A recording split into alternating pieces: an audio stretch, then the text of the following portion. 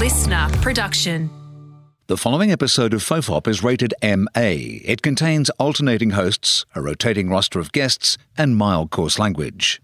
FOFOP advises that it is not suitable for anyone under the age of 15, or anyone who came here looking for one of those highbrow NPR-type podcasts. Minors must be accompanied by a parent or guardian. This is John Deek speaking.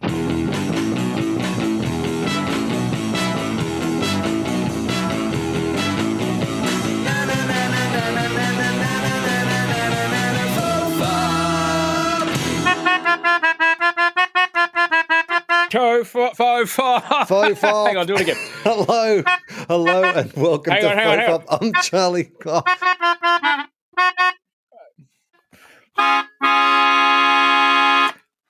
Hello, and welcome to FOFOP. I'm Charlie Clausen, and my guest this week is responsible for that live acoustic introduction, Osher Günsberg. Welcome back to the show. Hey, it's so nice. Thank you so much for asking me back. And if anybody's watching, the sound that you just heard was made by this. It's a Hohner melodica, and this exact model with the exact paint job is the very instrument that Geoff Bush composed the music for a song you may know.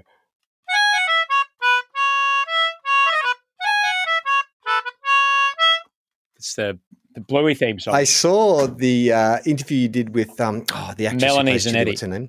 Melanie Zanetti. And I got nervous for you playing that for her because I'm like, I don't want to muck up the theme in front of Chili. Well, it got even worse because a couple of weeks back, I actually interviewed Geoff on the show, and it's coming out in a week or two. And I was a very, very nerdy music kid for a long, long time. And then I played in bands that, we weren't. Look, we were insistent on playing contrapuntal funk. Why not make it in 7/8 and 9/8? Why not? Well, who needs a 4/4 beat? And so I thought I had my odd time signatures down, but then Geoff explained to me, and he unlocked the key of the Bluey theme song. It is Musical Statues, and he wrote it specifically to make it okay to fall over. The first break is a break of 4 counts. The second break is a break of 5 counts. So it goes back a beat every time, so it never comes in right. And that's why he said, and that's why everyone always gets it wrong, because it's written for that. It took me so long, though. I've been watching Bluey for maybe a year and a half before I realized that's what was actually happening in the opening credits was Musical Statues. It wasn't until I saw the episode Musical Statues that I'm like, that's what's going on. Because I don't think I ever played, or maybe I did as a kid, but I certainly don't remember it. But let me look. I know you and I let's nerd out on Bluey for a second because I've been watching it again. I only sort of drifted away from it for a bit. Paw Patrol came flying. Oh, yeah. And she's really obsessed with Paw Patrol. And I get it because it's easy to watch and stuff. But, God, the writing is so bad compared to Bluey. And then I sort of steered her back onto the Bluey just path. while we're on Paw Patrol, Wolf had the same thing. He took a detour off of Octonauts. He got out of the Octopod for a second. He got on a Paw Patrol.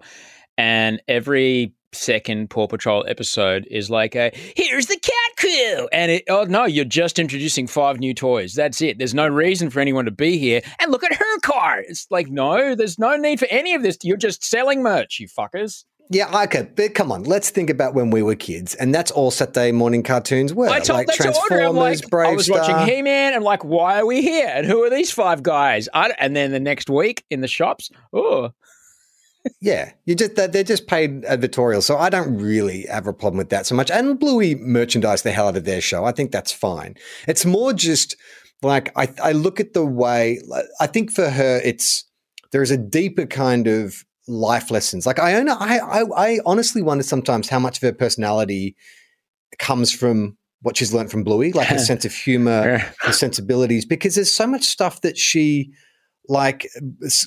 quotes or that she brings up or that she mentions. Like I'm 90% certain she thinks I'm Bandit. Like the way she expects me to play with her, the way we behave, the games we play. She loves playing not Musical Statues, but the Magical Statue episode where Bingo pretends to be a statue and then, Bandit puts her down in one place and she runs off. Yeah. Like Iona and I will do that for like an hour. Oh, yeah. Where I'll just go into the statue shop, I'll buy a statue, I'll put it down, and then I'll be like, this is the perfect place for my statue. I better not turn my back. And then she runs off.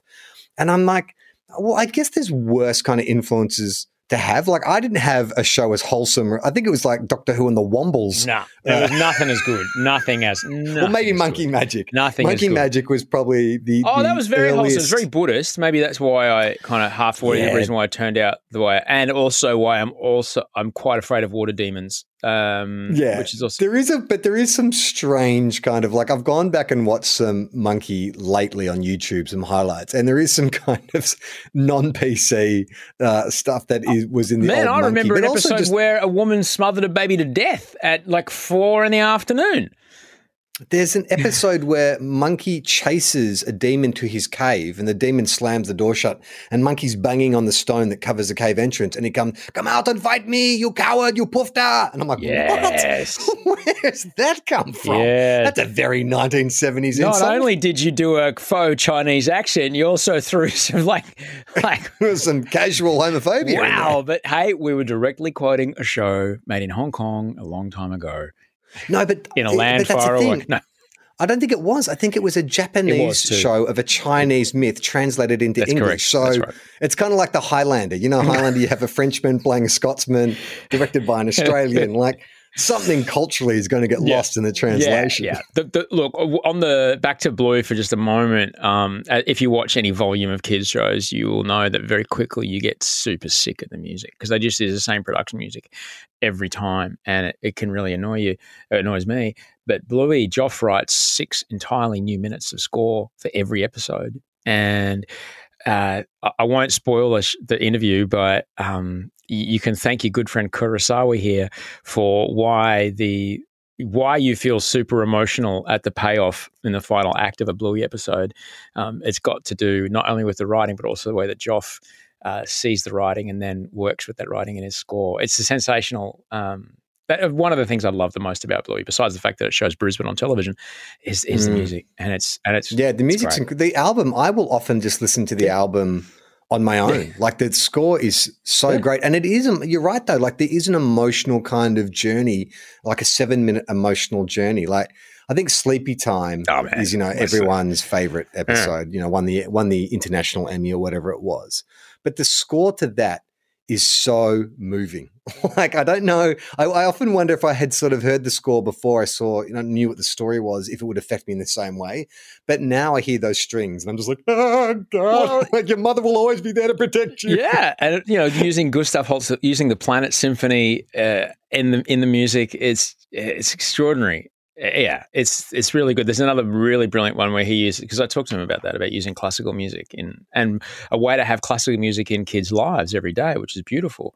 The episode called Bike, where Bluey is at the park and she doesn't want to learn how to ride. Riding the bike's hard, so she gives up, and it's Ode to Joy. And deliberately, Die Hard's Ode to Joy. Yeah, every time she tries, it's just a little bit. It's like someone. If you listen to it closely, you can hear it being played as if it were by a kid learning, and there's a mistake every time when she falls off, or when the kid's trying to put the backpack on, or the kids are trying to climb the thing. And then at the end, of course, then it's the chorus and everything, and then I'm just in tears. Again, crying watching a Bluey episode full of emotion. It's funny because we used to joke about it, like Will and I, before I was a parent, about Bluey, how like Will never be the ABC's biggest celebrity because Bluey, has taken that mantle. And we used to joke about him being sort of bested by this cartoon dog. But now that I have watched the show and I'm invested, I'm like, well, there's no shame in losing. No. Bandit Hilo will be a better man than all of us forever. All of us. And ever. Well, maybe that's probably more what it is. I'm saying that, how much of Iona's personality is built around Bluey, but I've got to be honest, how much of my own parenting is built around Bandit? Because I think that's the greatest lesson of the show, right? Is how do you, as a parent, make play and being present an active part of your parenting? And allowing your child to sort of explore their imagination and going with stuff rather than sort of like rigidly sort of compartmentalizing, okay, now is playtime. Kids sort of bounce around and have ideas, and can you be present enough and flexible enough to just go with it? And that's something that I reckon Bandit has definitely imparted to me. I think Joe Brumm, who created it, has we owe Joe a lot. And Daley Pearson, who produced it up at Ludo, we owe them a lot. I've heard of GPs say to new parents, just watch Bluey. Just watch Bluey. There's an extraordinary episode where it's called Wagon Ride, and they're going down to the park, and Bandit keeps running into neighbours and having a chat, and Bluey keeps wanting to interrupt. And the whole, just put your hand on me, that's why I know you're there. And yes, it's we're seeing a kid struggle with not interrupting a parent, but we're also being modelled how a parent, it's like, oh, this is how you can deal with it and not yell at them. Like, oh, shit, thanks. It's amazing. It's amazing. And like that, we've used that. Oh, so have we all the time. I mean, not so much put your hand on the elbow, but like, because Iona is she's injecting herself, and we say it's absolutely fine for you to want to be included in the conversation, but there is a way that you get our attention. And if mummy and daddy are talking to each other or talking to someone, you say, excuse me, and we'll acknowledge you, and then you'll be invited into the conversation. And it has more or less worked. The thing that I struggle with, and I was talking to my therapist about it yesterday, is it's amazing how, even with all these like great examples and stuff, like kids can still trigger you.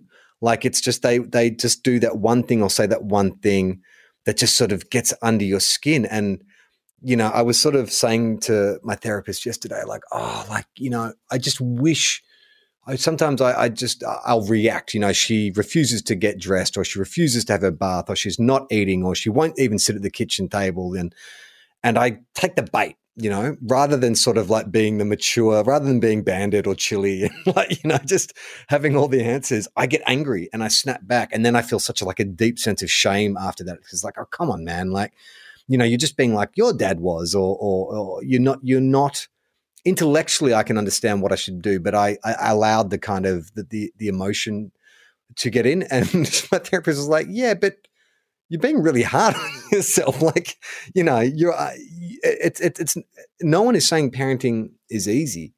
And this idea that you sort of like look at the tape after an event and then go, oh, you failed. You did a bad job there. Well, how is that being productive? Like, I think it's well and good to want to do better, but then to sort of punish yourself and think, I mean, there's enough parenting guilt out there as there is. If Marie Kondo can throw the towel in, it's fine. If you don't, Marie Kondo, the tidying up show that was on Netflix. If it doesn't bring you joy, if it doesn't spark joy, then how everything was amazing, and then she came out a couple of weeks back going, "Oh man, I'm like 3 kids. Oh fuck, I'm giving all that shit up." It was awesome. Yeah, it's interesting though, isn't it? Because I don't know if it's just part of this sort of social media world we live in, where we're constantly sort of exposed to perfect lives or perfect parenting, perfect bodies, perfect this, perfect that. And so it compels us to have a more critical view of every aspect of our life, or if this is just, time immemorial. I mean, maybe not. I think 40 years ago for our dads, would there be no expectation of us being heavily involved in the raising of the child? Oh, no, certainly not. Because there was no chance of your female, if you had a female partner, there was certainly no chance of her actually having a career. So I did see there was some guy online, Rihanna, I think she's on the cover of Vogue or Vanity Fair or one of those magazines, and it was like this very striking image of her, walking along a beach in her designer dress, and she's holding her husband's hand and he's cradling their baby. And there was this uproar from kind of like men online about, what is this? Like, it's just reinforcing this idea that men are subjugated by women. It's just like, holy shit. I'm amazed that notion like still exists, that people like, how insecure must you be about your own sort of status or your own place in a relationship that you feel like allowing your partner to walk in front of you on the beach is somehow like subjugation. I don't know how, culturally, how much that image differs from the norm of that person's everyday life. It must be, for some people that would be a staggering thing to witness. For someone who, it would be like unbelievable if that culturally they just hadn't been exposed to that, or it wasn't an idea that was around. Of course, it would be, pretty confronting. I've got this new show at the moment, and I've been trying to really dig into the philosophy of why I'm doing it. Like, I know why I wanted to make it.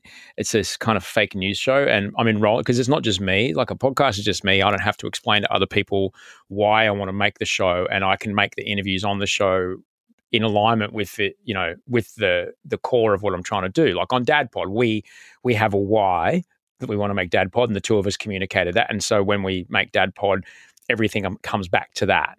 And it's kind of easy because there's two of us. I'm working with, you know, front of house people. I'm working with camera ops. I'm working with some like 8 cast. And so I'm having to think a lot about how can I communicate what the show's about and the core of why I want to make this show about the news and the news of the day and how we look at the news. And so I've been digging into, like, wildly the philosophy about the news. And there's a stunning book by Alain de Botton. It's called The News, and it's brilliant to listen to. And he talks a lot about, you mentioned before the something that triggered it was the envy and the jealousy, and that this is a part of human progress. All right. Oh, that person seems to have a far better relationship with their family than I do. I want a bit of that. What are they doing? How do I get that? Like, well, that person's got a better meal or a larger portion or in a more quality house. They seem safer from the storm than I do. How do I get that? This is a part of how we evolve, right? Yeah, there's an aspect of it. You know, sometimes it helps you find what you actually want in life. And we might be exposed to things like that where we compare our achievement or ourselves or our bodies or our face or our family or our parenting skills. Maybe it's once a year if we're lucky, you know, up until 2009 or something. 2006 with the creation of YouTube, and then 9 with Twitter. And yet now, you know, I am seeing perfect fatherhood participated by perfectly shaped fathers with no body fat, still finding time to do PB squats and braiding their daughter's hair and being, you know, date night best husband ever, like 40 times a day. Like, I'm not equipped to deal with that level of envy and jealousy, Charlie. Yeah. Oh, me either. And it's also like when you're already suffering from like a very vocal inner critic, like it just makes everything so much worse, you know, and that's kind of what I was talking about with my therapist is like intellectually I can understand what's going on here. I understand how social media works. I understand that it is a envy built system, you know, and that the things that we linger on, you know, the algorithm takes note of and goes, oh, that he was just checking out like a personal trainer's workout video. So let's send him more of that. And let's just reinforce the fact that he doesn't have a 6-pack anymore. And all that kind inferior of stuff. adults is your problem. But it's also just that kind of, you know, I wonder now, you know, they say that sort of the adult, and you're someone who's gone through this, the adult diagnosis of ADHD has gone up. And there is probably some correlation with the advent of social media with ADHD. But I was because I am booked in to get assessed. And I don't necessarily think that I need medication if it turns out that I do have adult ADHD. But I would like to know if I do, just in case for Iona's sake, if she sort of comes across any learning difficulties later on, or if there's anything that behaviorally that I can identify with and go, okay, well, I understand. I've gone through this experience myself. But she was saying to me that, she has a lot of clients come in who think they have ADHD, adult ADHD. But she said generally, like, a lot of people, like anxiety and ADHD, sort of the symptoms are very, very similar. And she was saying that, you know, for a lot of her clients who think they have ADHD, it's really more about PTSD, childhood trauma, things like that, which are, of course, makes it hard for them to focus because they've got that racing mind. Mm-hmm. They're constantly projecting to the future. That's why they find it hard to focus. That's why they forget things. And so she was saying, like, 100% get the diagnosis done. But also be aware that if you are dealing with anxiety, that these things can be mistaken for each other. That's so interesting. I'm developing a documentary about ADHD at the moment, and it goes for 5 minutes because that's as long as people can concentrate. It starts off a documentary on ADHD, then quickly changes track. It doesn't go for 5 minutes. It's just scrolling eBay. Yeah, it does have a picture in picture of just cat videos. in the corner so you don't look away. But it's really interesting. 40 minutes of non sequiturs. it's very interesting finding out about just discovering a lot of the misconceptions and things. And essentially it's loosely based upon my own experience of I don't feel disordered, even though I have 4 things that have a disorder in them. Apparently, I don't feel disordered, and it's just how brains are different, and some brains are different, and some brains aren't. And the idea that now it's around all of a sudden, it's similarly to maybe 20 years ago, 25 years ago, when there were no fMRI machines, and then the fMRI machine was created, and then now we can actually see inside people's brains while they're experiencing emotion, and now we can go, oh wow, you have this, I can't remember the name, the condition, but you can't actually recognize people's faces, and we never. Oh, okay, that explains why we didn't know that, and so all of a sudden there's this huge uptick in diagnoses for this thing, but we just didn't have the way of testing, and it's only very recently that they've all kind of got together and gone, oh yeah, well if these criteria are met, we would consider that is within the spectrum of ADHD, and what by that we mean people who would probably respond to some amount of treatment, and here's a smaller thing of people that would respond to some amount of pharmaceutical treatment. And so it's not like it's a new thing. Neurodiversity's always been around, and in the same way that when I got diagnosed OCD, my doctor said to me straight away, he goes, well, why do you think you got the career you've got? I would absolutely say that the only reason I have the life I have and I have achieved some of the things that I've achieved is because I have a brain. 100%. I look at the stuff that you're doing all the time. Like, you are the hardest working person I know. Like, I don't think I've met anyone as like slavishly committed to self-generation as you. Like, even though you have I know your main job is seasonal, but still there's a lot of people who would not work as hard when they're not working like you do. I mean, this new comedy show, NTNNN, is that right? 4 N's? 5. Nighttime News Network, National Nightly News. Nightly News. Now, this is something that you have just created out of thin air. This is something that you were just like, okay, I just want to create a live satirical news show. Where did it come from? What was the inspiration? Well, I think like most people who work, and we've spoken about this before, but my favorite movie quote used to be, we're going to need a bigger boat, because it worked for many, many things. And it was kind of funny to say at parties. We're going to need a bigger boat. Now, and for about the last 10 years or so, it has been Hyman Roth to Michael Corleone and Godfather Part 2. This is the business we have chosen. I've chosen this life. I've chosen this life of 10 weeks of work at a time, 12 weeks of work at a time, being subject to market forces well beyond my ability that have nothing to do with my ability to deliver my job. I can do my job expertly, and I'd like to think I do, but that has nothing to do with whether or not the show will come back. And my manager in LA once told me, he said, mate, if you, unless you're hosting a 6 o'clock news, no matter how big the show is, one day your show is going to get cancelled. You've got to be ready for that day. And that's happened to me before. When Idol went away, I had nothing except a mortgage that I had got based upon the pre-GFC Idol money. And so I was like, fucking hell, what do I do now? So part of this, creating this show is, I think it's also wanting to own something, like with the podcast. It's my IP, it's my idea. I am able to exploit it and move it and change it as much as or little as I like. And I also, all the massive breakthroughs in my career have come from me creating something, have come from me on spec building something that has then put me in front of people who go, oh, that's along the lines of the thing we're looking for. And boom, that has, it is basically manufacturing serendipity.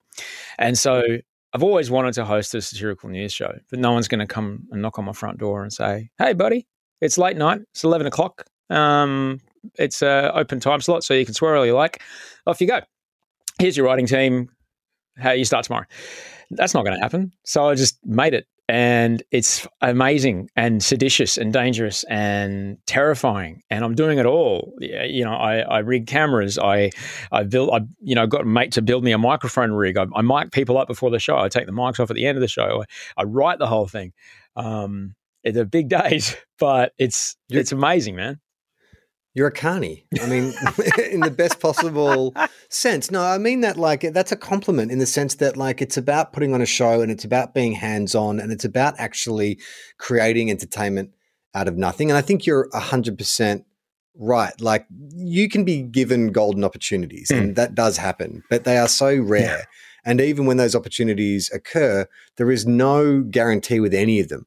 No guarantee that the show will be a success. No guarantee there'll be a second season. No guarantee. But the stuff that you're making from the ground up, like it's what I admire most about you is there is for someone who has been so open about their mental health battles and the things that they confront and the self-doubt and the second guessing and the inner critic and all these kind of things, that you still throw yourself into these new experiences and these new opportunities with from the outside at least, it looks like a fearlessness. You've got to, otherwise that stuff wins. You've got to. I'm terrified. I'm standing on stage and I trust, there's people I trust who I know will give me good feedback because they're all test shows, right? Everything's a test show. And even the ones that are at Melbourne, at the Comedy Festival in Melbourne, they'll still be test shows because we're just literally making it up as we go. And so I've invited a number of people who I really, really trust, like people from Chaser and things like this, who I know after the show, I will be able to call them the next day and go, all right, what did I miss? What did I hit? Where's the spot? How can I get better? And it's terrifying.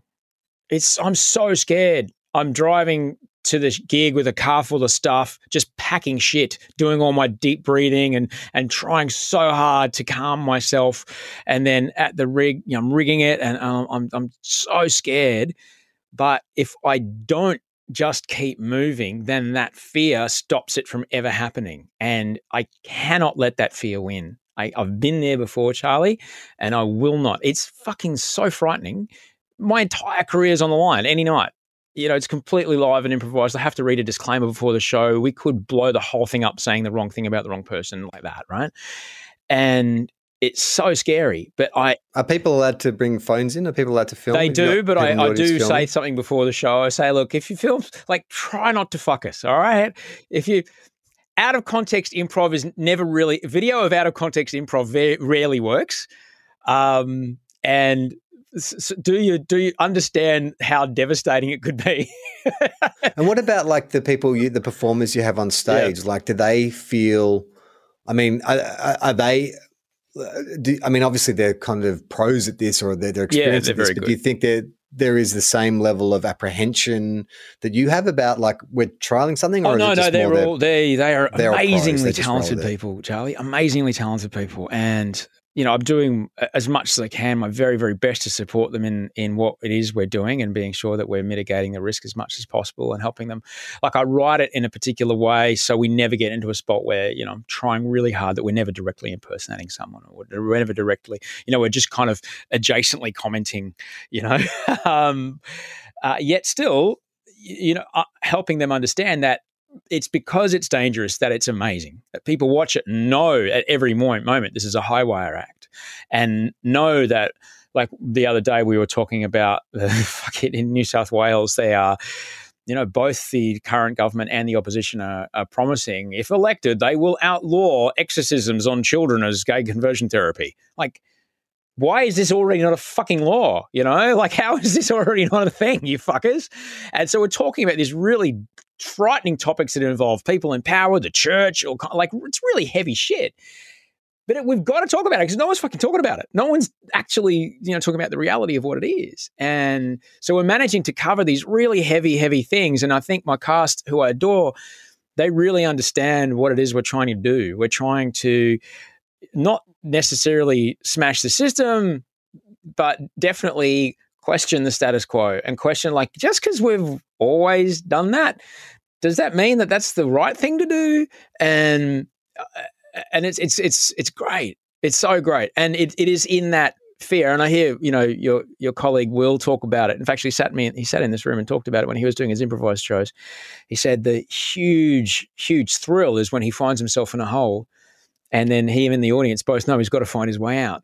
And that is the exciting part. And that is what brings the excitement into the show, because people understand that they know a lot is at stake. But So take me through the. Sorry to interrupt, but just like because I understand, I sympathise or empathise with the fear part so much because I also feel like so much fear, and I think that's a huge obstacle to me or a huge block to a lot of my ambitions is the fear.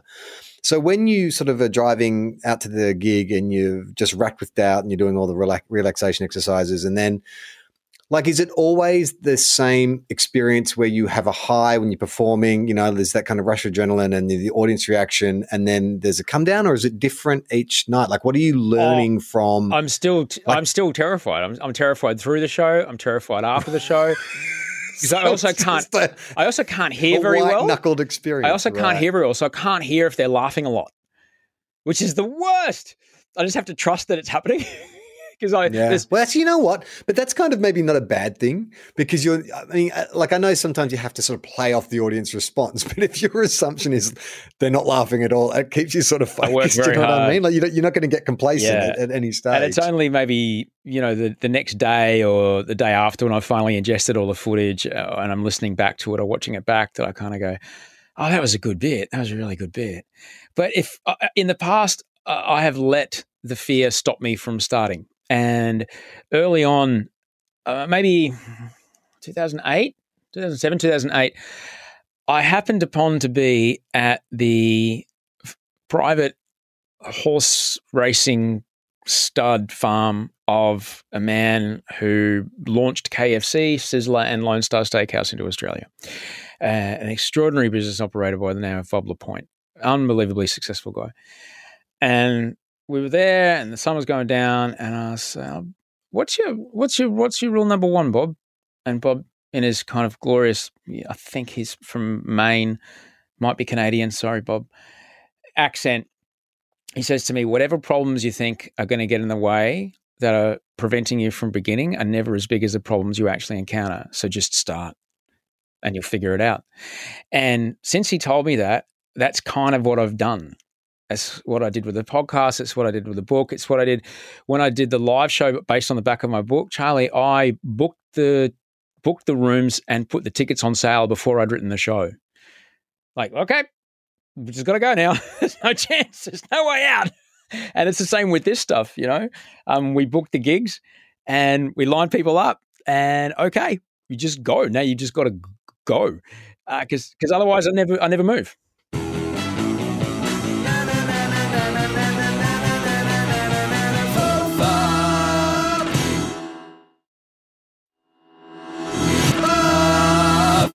Are you a goal setter? Are you a vision board kind of guy? Like, do you goal set your vision board? I'm not really a vision board kind of guy. I have an idea of where I'd like to be, I think, and I'm along that path now. I'd like to have a little more freedom of choice around, I don't know, where I go on holiday, what my house looks like. How much is in my super? Yeah, I would like that to be a bigger number, but other than that, I'm acting in accordance with my values and doing this particular project that's very much in accordance with my values. I mean, me, I can be a serious fucker sometimes. I can get into the depths of fast, and this is really helping me find out a way to do that and be funny while doing it and helping people not be so morose, because it could be a terrible conversation talking about gay conversion therapy and what that's doing to children. It could be horrible to have that conversation, or we could stand on stage and make jokes about it, which we did. Well, I think that I'm always a believer that it's when you sort of are constricted by either time or the format of a show, radio show, TV show, whatever, that's when that stuff gets really. But if I haven't seen your stage show, but I imagine if you have the room to actually generally explore a subject, act it out, joke about it or whatever, then you can find the humor within the serious subject matter. And so that's why I love podcasting, is I think that, there's many things that get brought up in podcasts. You're like, geez, that's an uncomfortable, awkward subject. Why did he ask that question? And what's the response going to be? And more often than not, when someone is given the chance to explain their point of view, or when an issue is analyzed from multiple angles rather than we need to get this in a 30-second soundbite, you realize that, oh yeah, there can be kind of humor in dark stuff. You know, there can be serious stuff to kind of humor. Yeah. Is that what you're sort of finding with the show? Yeah, we are. And you're right. There's some things that don't get talked about in public because you just don't have an hour and 10 minutes. Yeah. Because that's how long it's going to take if you want to get a proper grasp on what's going on. And so a lot of the times these things are marginalized, talked about in 5 words or less, and either, you know, put in this box of bad or that box of good, when nothing's ever in one of those boxes at all. We're also being conditioned to receive our information that way too. Like, you know, we're sort of getting polarized further and further to whatever your tribe is or your camp. And, you know, we're being fed. We have algorithms that are sort of drip feeding us stuff to our echo chamber. This is true. And I'm very aware of that. I'm also very aware of the fact that I look at the world only through the eyes that I have, and they are the eyes of a, 49-year-old white guy who grew up in the suburbs of Brisbane. I'm an immigrant, but no one gives a shit because I'm white. And, you know, I have the means to, see a specialist tomorrow because I can afford the gap if I need to. You know, I know that's how I look at the world. So I'm very, very mindful of making sure that on stage where there's 6 of us in total on stage, I make sure I do my very best to make sure at least half of them are women. And because of the sheer volume of shows that we're doing, I'm getting people are coming to help me out to write it. And aside from one of them, none of them are white guys in their 20s. They're all women, and it's really important because I don't know what I'm not seeing. I don't know what I'm not looking for, and I also don't want to miss aspects. I don't want to miss the glint in the facet that I'm not seeing. You know, I'm only looking at one side of the diamond. You know, like what else is there? What's another part of this that I'm missing? I'm also interested to see how it looks from other angles, and that's really helpful. Having said that, you're not a white guy in your 20s, so if you can help me write, I'd really appreciate it. No one wants to hear from me, Osh. No one's interested in hearing what a middle-aged white guy, straight white guy. There's nowhere for a middle-aged white. I'm being silenced. Oh, no. When's it going to be straight white man Pride Day? Osh, that's what I want to know. Bloody hell. Oh man, it is. We're recording this during Pride Week, and I was just up at Bondi Junction on the bicycle, and it is on up there. It is like it's happening. It is super duper happening.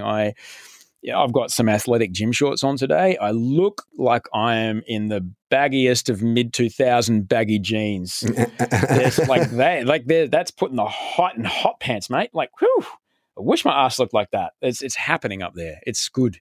It's all good. What's the up in the Northern Rivers where I'm recording at the moment? We're getting a bit of rain up here. Not uncommon. Yeah, it's a little triggering for some people. I've obviously with the events of last year. What's the weather like in Sydney? Oh, it's lovely. It's a lovely day. Okay, it's a lovely day. It's a lovely day. And look,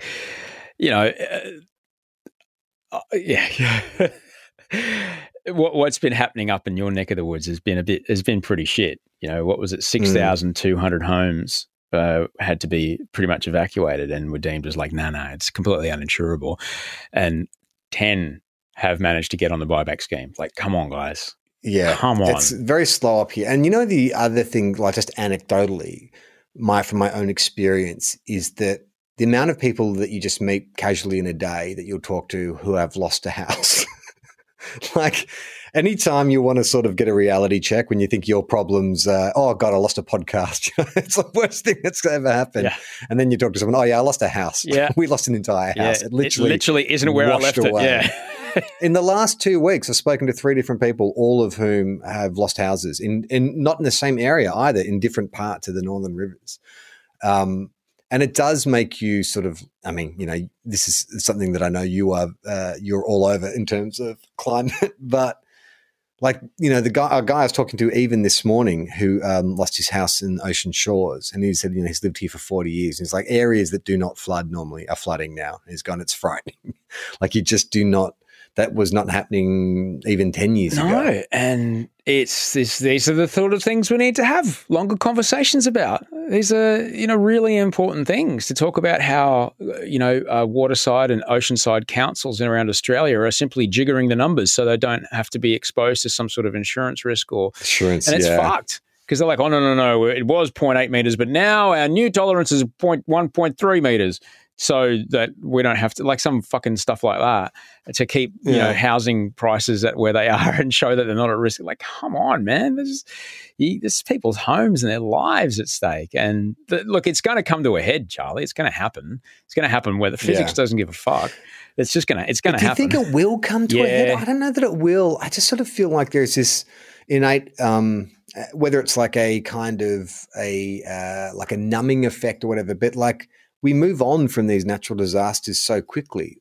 Like, it feels like, I think there is this commercial imperative which keeps driving us, to continue buying property and opening up land and developing and stuff. And there is we're very good at just blinkering ourselves to the reality of what's going on. I think, yes, sure, there will be a point at which Bondi's underwater, or any of these like oceanfront properties. But I think then, we'll just move inland and we'll have new waterfront, and there won't be this kind of I just don't think there is enough will for a collective movement towards climate action, like the dramatic climate action. Unfortunately, you're right. I kind of get the feeling that it's going to need a combination of, unfortunately, or fortunately, because they seem to be able to get things done. It's going to revolution? Is that what you're saying, Osh? No, it'll be a conservative leader, because these things tend to only happen under conservative leaders.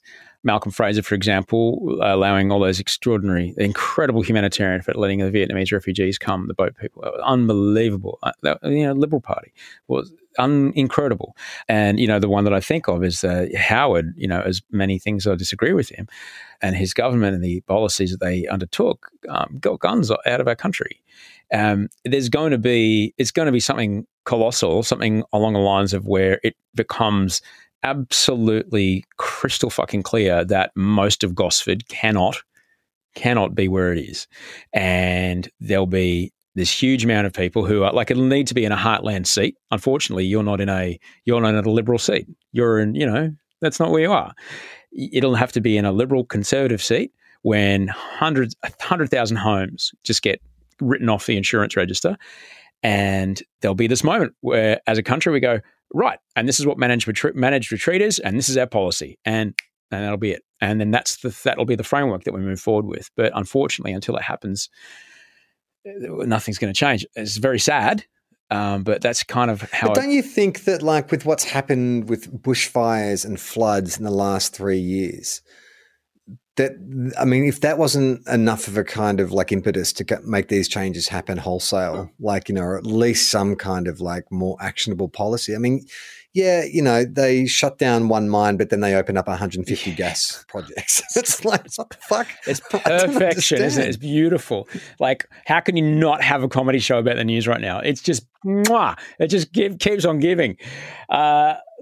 Look, I think it also comes down to campaign funding. It comes down to party funding, and until we can decouple the governmental process from private interest, particularly mining interest, it's going to be very difficult to get anything done. Unfortunately, because the idea that you or I have a vote and our vote matters is, I'm not going to say it's a lie, but I don't think it is as a potent idea as we've been led to believe, because we are most certainly not sitting around at the Mining Club of Sydney in a 100-seater dining room, sitting there with the both current and shadow resources minister talking about leases, because we're not fucking doing that. What was that idea you floated last time you were on the show about, like, as a more democratized representational system? Citizens' assemblies. Yeah, citizens' assemblies. Yeah. Allegra Spender's actually, she's the independent MP for my seat of Wentworth in Sydney. Allegra Spender is floating the idea of a citizens' assembly on exactly this, on campaign funding and how we fund the political system. And I think if it gets up, it would be incredible, because it's got to be a better way to do it. Did you know how much money hang on, I've got to get the number because I put it in the show the other day. In the last 3 years, the total political campaign spend by the 5 biggest non-political entities, so money spent on a political campaign, not by a political party, the 5 biggest ones in Australia, that in the last 3 years, that amount is over $750 million. $750 million was spent in the last 3 years on political advertising by people who are not political parties. I don't have access to that kind of sway. You don't have access to that kind of sway. How much is that Clive Palmer? Well, no, much did he kick into that? Almost no, it's not. billion? It's not. It's just, but it's colossal. And it's a huge amount of influence that is well beyond and just kind of skewers our idea of representative democracy. And did you would have been keeping up with that story about Dominion's lawsuit against Fox News, and they've released all the internal texts and emails between like Fox News hosts. Oh no, please tell me more about that. Right, so like obviously Dominion, the company that ran the voting machines in the last election for president in the United States, and afterwards a bunch of kind of like right wing kooks, Rudy Giuliani and a bunch of others came out and were saying, oh, the machines were rigged to, swap votes from Trump to Biden and blah, blah, blah, blah. A lie that was sort of widely acknowledged as being fanciful at best. I think they went to court over 90 times and all of them were struck down. The only ones that were they actually heard were basically on a technicality. So Dominion has sued Fox News for billions of dollars. And part of that discovery, Fox News has had to hand over like mobile phone exchanges, emails and stuff. And there are texts and emails from hosts of the shows like your Sean Hannitys and your Tucker Carlsons and your Laura Ingrams who are talking about these election deniers that they were platforming, and they're saying these people are insane. We can't have them on the show. Like it's actually ruining our brand. And so what it's sort of proving is that like they're thinking one thing, but then going on and telling their audience another. And so I've been listening to a lot of kind of podcasts about this because there is really isn't really there is a legal framework in which this fits, but it's not. The fact that it's got this far is quite astounding. Like defamation is really, really hard to prove. And so, what Dominion is arguing is like, well, look, they knew that what was being said about our voting machines was a lie, yet they went out and said it anyway. But what you frame that as in legal terms, like I think it's like malicious intent or something like that. That's what you have to prove is like they were doing it in order to blah, blah, blah, blah, which is where the gray area is.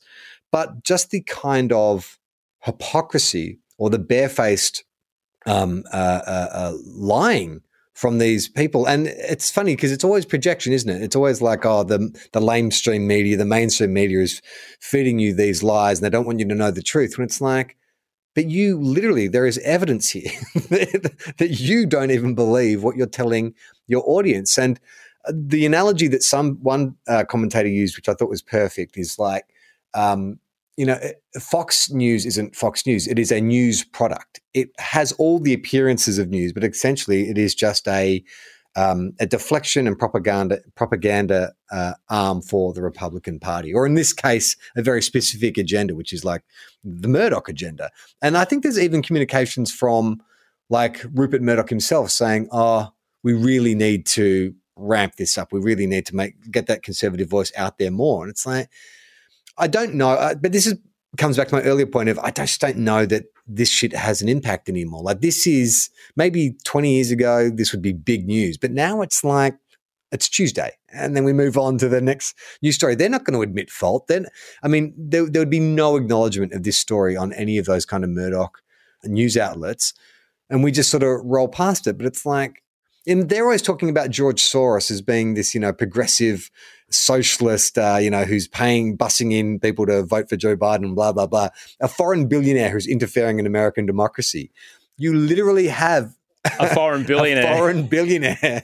Like we have evidence of him interfering with American democracy, but it doesn't get acknowledged. But what the fuck? Man, but you're right. It is a product. And I remember having this conversation when we were on the Goldie making Bachelor last year.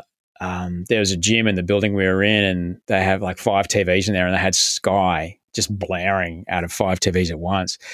And I was saying there was two ladies in there. They were maybe in their 60s. And I said, "Ladies, do you mind if I just turn this down a little bit? It's pretty loud." And she went, "No, it's just fine. But I do like it. It's fair and balanced." And I ended up having this conversation with her, going, "Look, I make this stuff, and I can tell you that if there's ads in it, it's a product. And if there's ads in it, your job is to make it as many eyeballs on it as possible." And I wasn't on my mission to try and, can change her mind and make her suddenly read The Guardian, but I was just trying to explain to her, like, it's a product like anything else. And let's just say too that this is a two-side story. I don't think it's as pronounced on one side as the other. I think one side is a little more disingenuous than the other, but there is definitely an idea of pandering to your audience, or knowing, like you say, they're selling ads. So you know who your audience is, you know the kind of stories you're going to read. Like, The Guardian is going to write a story about what a horrible man Donald Trump is, and they know that is going to get clicks. Yeah. The New York Times has tried to change that. Passively aggressively guilt you, like, you can click ahead if you want, but if you'd like to donate to keep this kind of thing, you go right ahead. If not, please keep reading. Fuck 'em. They do, don't they? Yeah, they totally do. Yeah. It's also like when Wikipedia does their fun drive every now and then. They're like, "Hey, Osher, I noticed you're enjoying this article. How many have you read for free? You wouldn't think about throwing us a couple of bucks, would you? You wouldn't steal a handbag. You wouldn't steal a CD." I support people on Patreon. I support Wikipedia. I use Wikipedia a lot. Yeah, that's true. It's been found to be quite a credible source of information. But yeah, it's a product like anything else. And if there's anything that we could possibly do, and it's to have some literacy around the news that we're getting. And making this show, there's some actually really interesting aggregators that you can get, news aggregators. I'll send you one. There's one where you've got a slider, and it basically pulls an article about the one thing from 4 or 5 different sources, and you can slide it left and right, literally left and right. And if not, you can get the conservative view, the liberal point of view, conservative view, the progressive point of view, and the fact. The bottom line. And so you can read 3 separate takes on this piece of factual information. And unfortunately, it's mostly American, but I liked that idea of so you don't have to read 5 newspapers in a day. You can actually have a look and see what's going on. But you only have to look at the colossal power because people are busy. They're trying to they're trying to feed kids and put food on the table and go to their job and win the lotto and do whatever the fuck, make sure the dog's fucking shitting everywhere and cleaning up the poo and whatever. They don't have time for anything. But then you look at what's going on in Russia, man. And it's essentially the Russian Alex Jones is the on air every night talking about, I think the quote was something like the Nazi LGBT agenda is threatening to invade, what the fucking fuck? Did you see that? Yeah. Did you see that power ballad of the dude, the MP with a guitar in front of the nuclear weapons? Oh, I've got to send it to you. There's a full fucking, no shit, like a Bon Jovi Blazing Glory video, right?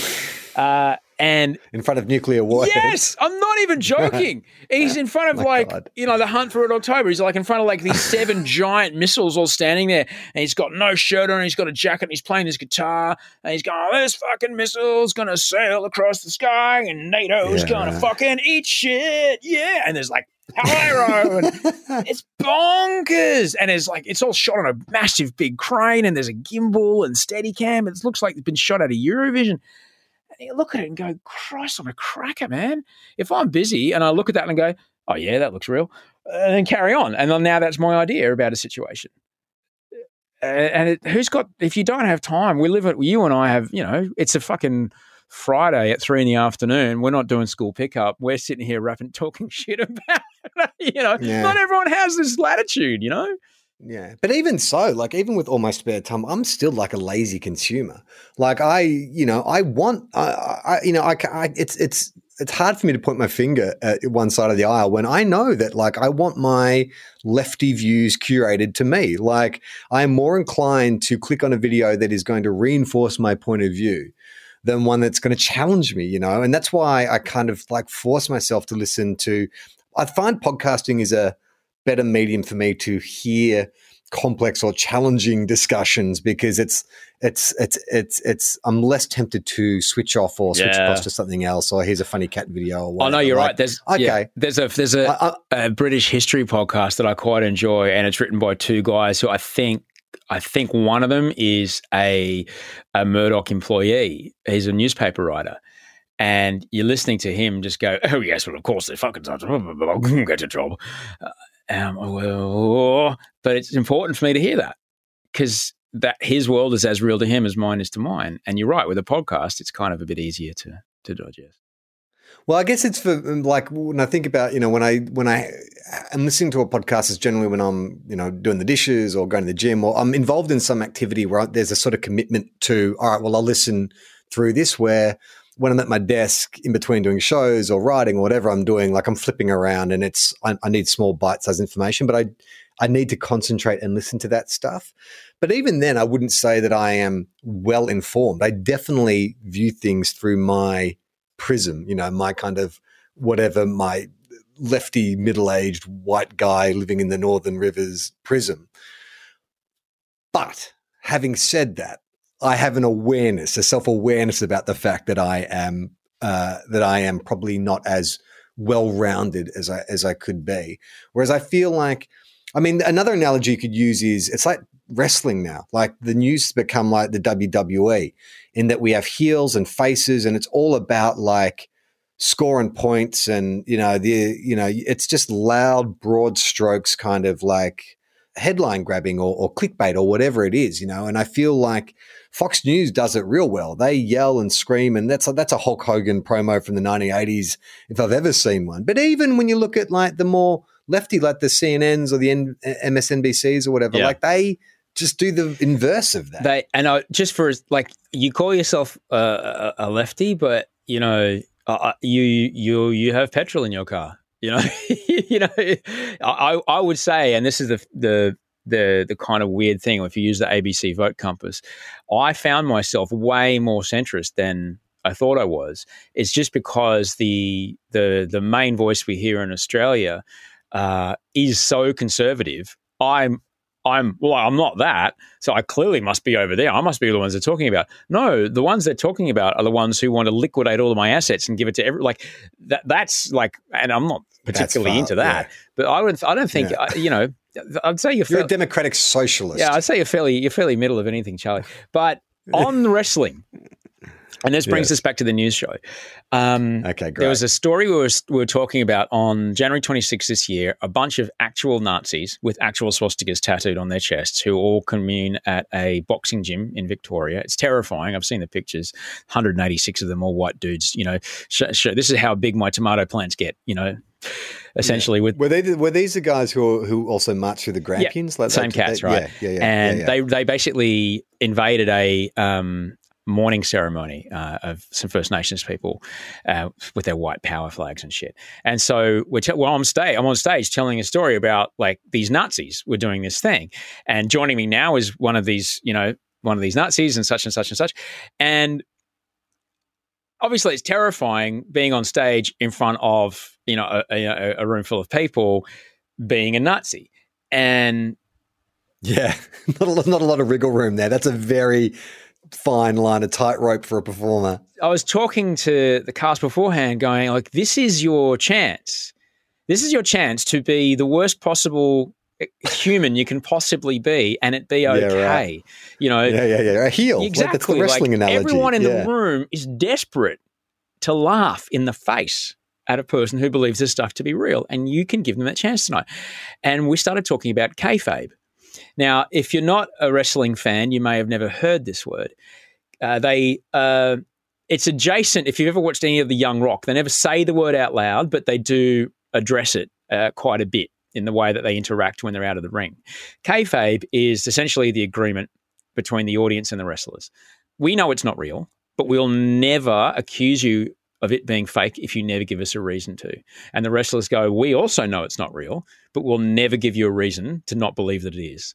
And this is how someone can come on and go, I'm going to take your children and I'm going to put them in this and I'm going to chop them up in a and everyone go, yeah, fuck him.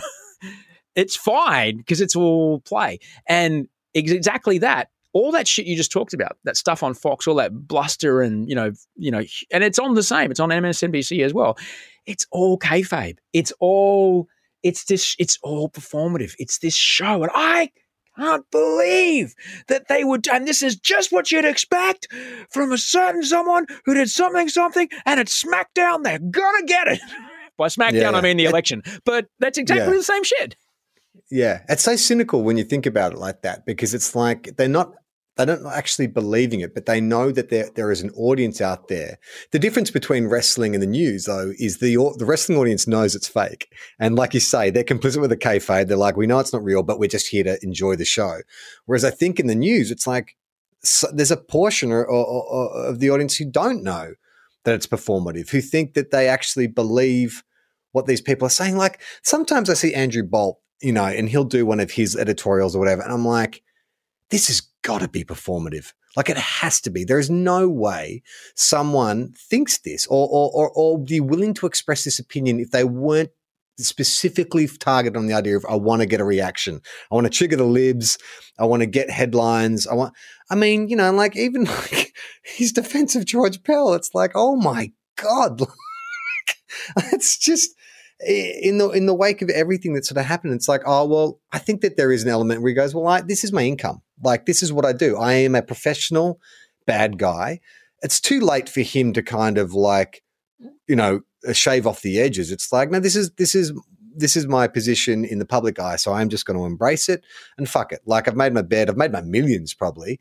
Like, you know, he did this. I don't know if you were aware of this, but he did this whole thing during the lockdowns in Melbourne.